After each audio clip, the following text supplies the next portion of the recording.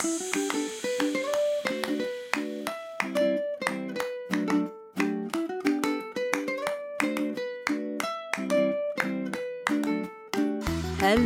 and welcome to Super Great Kids Stories, wise tales from around the world which will make you laugh and sometimes cry. Recommended for ages 5 to 105. I'm Kim and I love stories. Hello Super Great Kids, and how are you? This is the first of 2 stories this weekend for you.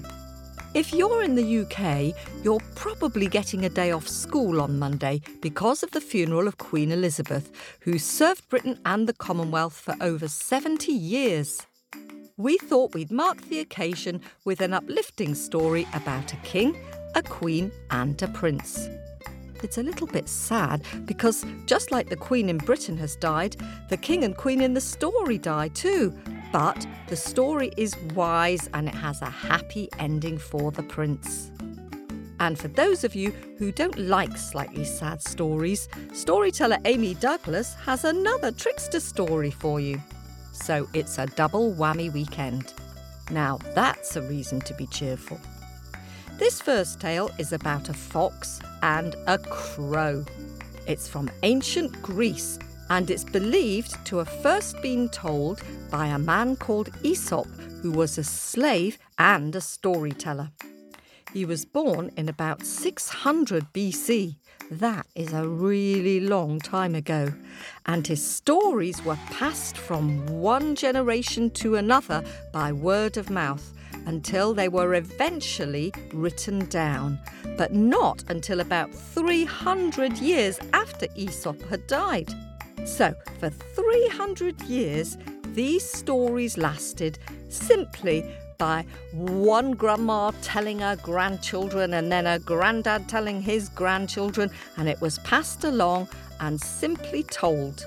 Now, just before we start our story, can you think of any Super Great Kids stories with foxes or crows in them? While we have a very quick word with the grown-ups. Hello, Super Great Kids. I'm back.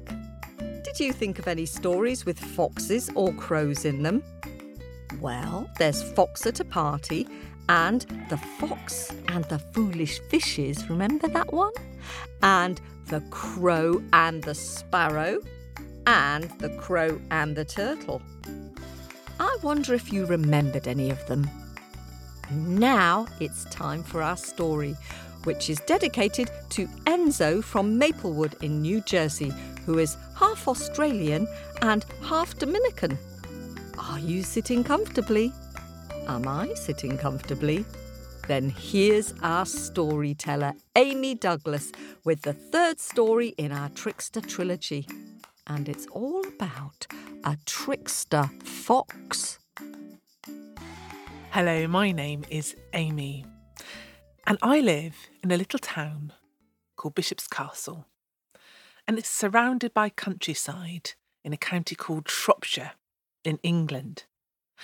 And where I live, there are lots of crows, different types of crows. There are crows that wheel around in the sky in hundreds, maybe thousands, all cawing and crowing and croaking to each other.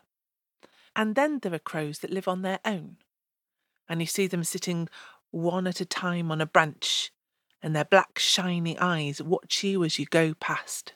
And we have foxes too. When I go for a walk, there'll sometimes be an elegant orange shadow that slips along the hedgerow and then vanishes into the brambles. I like to walk first thing in the morning or at sunset.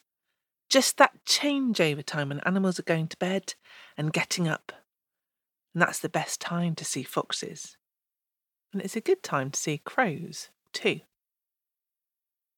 Well, there was once a family of foxes.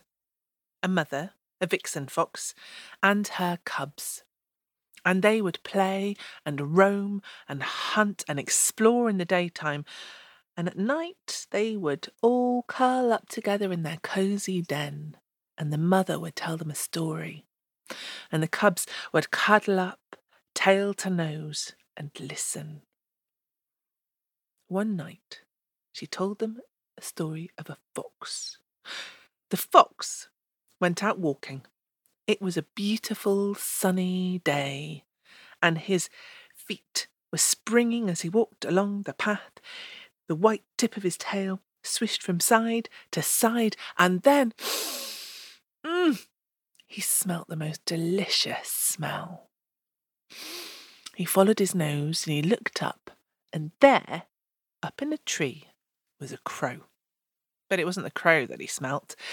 The crow had in its beak a great big fat lump of cheese. That was what the fox could smell. The fox sat down on his haunches and he looked up and he said, "Good morning, Mr. Crow. How are you today?" The crow said nothing. "I said it's a beautiful morning, Cousin Crow. Doesn't it just make you want to sing the joys of spring when the weather is like this?" The crow glared down at the fox. "Say, Cousin Crow," said the fox, "I'm not really much of a one for singing. I can feel the joy and the urge to sing, but you wouldn't like my voice. But you, Crow, all the birds say that you are the best singer in all of the forest. Please, will you celebrate this spring day for me and give me a song?" Well, the crow was starting to look rather pleased with himself, and he drew in a deep breath, opened his beak, and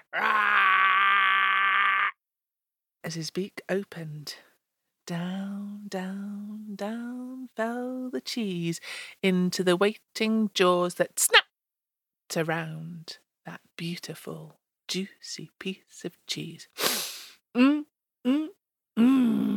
Said the fox. "A mighty fine spring day indeed. Good day to you, Mr. Crow." And off the fox went. Well, the little fox cubs, they giggled and they wriggled and they chuckled and they laughed and they loved that story. And it was a while before their mother could get them to settle down to sleep. But it was the youngest of the cubs that liked the story best of all. And she tucked her nose under her tail, and she thought about the story again, and she saw herself walking out of what she would say and what she would do, and how someday foxes would be telling stories about her. She went to sleep with a smile on her face that night. And the next morning she woke up, and all the cubs, they tumbled out of the den. But the youngest, she went off walking on her own that day. She went off exploring on her own. And she was thinking about that story in her head. And as she was thinking about the story, she was thinking so hard about the story, she could almost smell the cheese. She could smell the cheese. She couldn't believe it. It was so delicious. Oh, a smell of week-old mould. A smell of sweaty socks. A smell of teenage armpits. She looked up. There was a crow. Sat on a branch, and inside its beak, sure enough, was a great big fat juicy piece of cheese. It smelt so good she could almost see the smell curling down through the air towards her nose. She sat down on her haunches and she looked up at the crow with her sweetest fox smile and said, "Good morning, Mr. Crow." The crow glared at her. "Isn't it a lovely morning, Mr. Crow?" The crow's eyes, bright and unblinking, were cold. "Mr. Crow, I heard that of all the birds in the forest, you have the sweetest, most beautiful singing voice. Could you sing me a song?" Those eyes that had been cold turned frosty. The crow's wings hunched up, and he stared, glaring at that fox, and she could feel the anger radiating out down towards her. She withered underneath it. All of the bravado, all of the bounce seeped out of her until she was just a very small, very young little fox. She looked up at the crow with big eyes. "I'm sorry, Mr. Crow. I just heard this really good story last night, but I think you might have heard it too." The crow looked at her, nodded its head up and down, turned round on the branch with its back to her. "Mr. Crow?" The crow ignored her. "Mr. Crow?" The little fox was thinking fast. "Mr. Crow, please, I'm just a silly fox. A young fox. Nobody's ever going to tell stories about me, but you are an old, wise crow. You know so much. You'd never be outfoxed by a little fox like me." And the crow began to preen a little, sat up a little straighter. "Mr. Crow, please, could you tell me a little bit about how you learnt to be so clever and so wise?"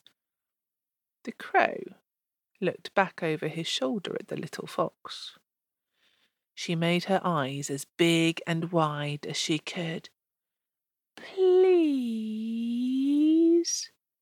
He turned back round, took a deep breath, stretched out one wing and began, "Well, it all started when I was just a young hatch." The little fox wasn't listening.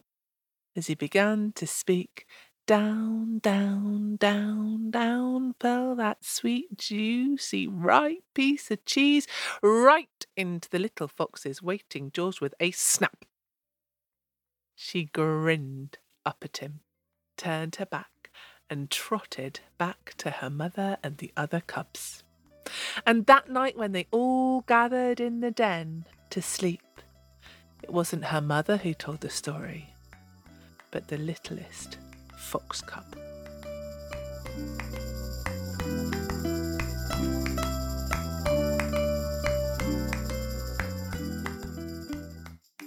Thanks to Amy Douglas for that tale. Stories like that one are called fables because they usually have a little life lesson in them. I wonder what you think the mummy fox was trying to teach her children in that story. Apart from how to trick crows to give up their cheese, that is, maybe you could talk about it with your grown-up. And remember, we have another story coming out this weekend. On Sunday, our royal bonus story to commemorate Queen Elizabeth II. It's time now for me to dig deep into my bag, not of cheese, but of happies, and say some thank yous. First, I'd like to say a very big thank you to all our subscribers. You're helping us to keep making this podcast. And thanks to all our Patreon and Apple subscribers and all of you who've given us a one-off donation on Ko-fi. Every little helps, or, as they say in Spain, a little soup makes a happy face. If you'd like to give a one-off donation of any amount on Ko-fi, or subscribe to our podcast on Patreon and get to be a member of our Owlets Club and get bonus stories, early access and advert-free, then go to our website on supergreatkidsstories.com. Or to subscribe on Apple and get all those benefits, including joining the Owlets Club, then go to Apple Podcasts. If you're already an Apple subscriber and would like to join our Owlets Club, you get word searches and storytelling tips and book recommendations. Just send us a message and we'll tell you how to join. And lots of you have been sending us super kind reviews on Apple Podcasts. Thanks very much to Flora and Clara in Australia. And also in Australia to Isis, who is 5, and Eva, who is 3, and to their mum. And thanks to 6-year-old Izzy and 3-year-old Alice in Great Britain. And thank you for your kind message to siblings from Singapore, 6-year-old Avery and 11-year-old Valerie. They really like listening to Super Great Kids stories while travelling in the car with their mum. Now, you've all been drawing beautiful pictures of our stories to share on our Facebook page. So here's some thank yous to Super Great Kids who've sent in pictures recently. Thanks to Cody in the UK, who is 6, who listens to Super Great Kids stories with her siblings, Senan, who is 4, and Casper, who is 2. Cody drew an imaginative picture of Baba Yaga, the Russian witch, while on a long journey home from Cornwall last week. Thank you, Cody. Your Baba Yaga is so terrifying. I like the darkness all around her and the flamboyant fence with the skulls. And thanks to Izzy from Mullumbimby in Australia, who has drawn an imaginative picture of the 4 dragons. Izzy, what a great drawing. I really like the way you've drawn the dragons so distinctively according to their names, and how there's a sort of rainbow trail all around them. And I like the way you've got your dragons peering into the picture from above to show that they like to fly while they play. It's super great. Aren't dragons the best? Thanks for sharing it. And Layla, who is 8, and Willow, who is 5, from Shingle Springs in California, have sent super great pictures of Nora and the Ackee fruit and of Water Mama. Oh, thanks both of you. I like the way the 2 sisters are standing on opposite sides of the magic river, and the way Angel is encouraging Nora to give just 1 Ackee fruit to the river. And I like the pale image of Water Mama standing on the harbour rock with her tail behind her, looking a bit ghost-like. It's a scary story, isn't it? And several of you have been inspired by the story of the Griffin. 6-year-old Ocean from Shepperton in Surrey has sent a marvellous lion-like griffin with a feathered mane of assorted colours and feathers on its tail. Very imaginative. The griffin looks really strong. I like his eyes too. They're a bit scary. You're right, Ocean. Jack was really brave to go in search of the griffin after everyone told him how scary he was. Thanks very much for sharing this. And Enzo from New Jersey counts the griffin amongst his favourite stories too. He's drawn a lovely picture of the griffin story, including the griffin's glitter castle, and the rowing boat on the river, and the nest with a lock of hair in it, and the griffin trying to sleep and asking, "What's wrong now? Why can't you let me sleep?" Very entertaining. And yes, thank you. I did have fun trying to find the 3 feathers in your drawing. And 5-year-old Dahlia from London has sent us some wonderful pictures of the griffin and the Pied Piper. Dahlia's griffin has strong legs and a tail which looks tigerish, and a neck and head like an eagle. Very imaginative. And I love your Pied Piper with his brightly coloured tunic and exotic hat. I like the way you've drawn all the children dressed in blue, while the Pied Piper stands out in his brightly coloured clothes. And Oscar, who is 5, from Glenboig in Scotland, has sent a scary picture of the ogre's castle from Jack and the Beanstalk. Oscar, I love your strong castle. I'm glad to hear you like listening to the stories with your brothers Louis and Ben. And Isla, who is 6, from Dublin in Ireland, has sent a detailed picture of Baba Yaga, the Russian witch's hut. Their chicken legs are magnificent, and I like the tall door and the many windows and the fence all around. Thanks very much for sharing this. Darren, who is 6, from West Virginia in the United States, is a big fan of Baba Yaga stories. Me too, Darren. She's such a scary witch. I like your Baba Yaga's hat and green boots and green face, and the trees all around, which add to the scariness. And Vasilisa the Beautiful, who is clutching her blue doll. Really good. Thanks for sharing it. And Super Great Kids Stories fan Benny, who is 7, from Albuquerque in New Mexico, has sent a really fun drawing of the cat and the parrot. Your parrot looks very cheeky, Benny. And I love the colours you've used. And the cat looks terrifying, which he is. I wouldn't want him as a friend, would you? And the king looks super grumpy. You're very good at giving character to your people and animals. Thanks so much for sharing more of your artistic talents with us. And finally, Sam, who is 7, has been inspired by the Anansi stories to write his own trickster tale about a cheetah. So pleased to see that, Sam. Welcome to the world of storytelling.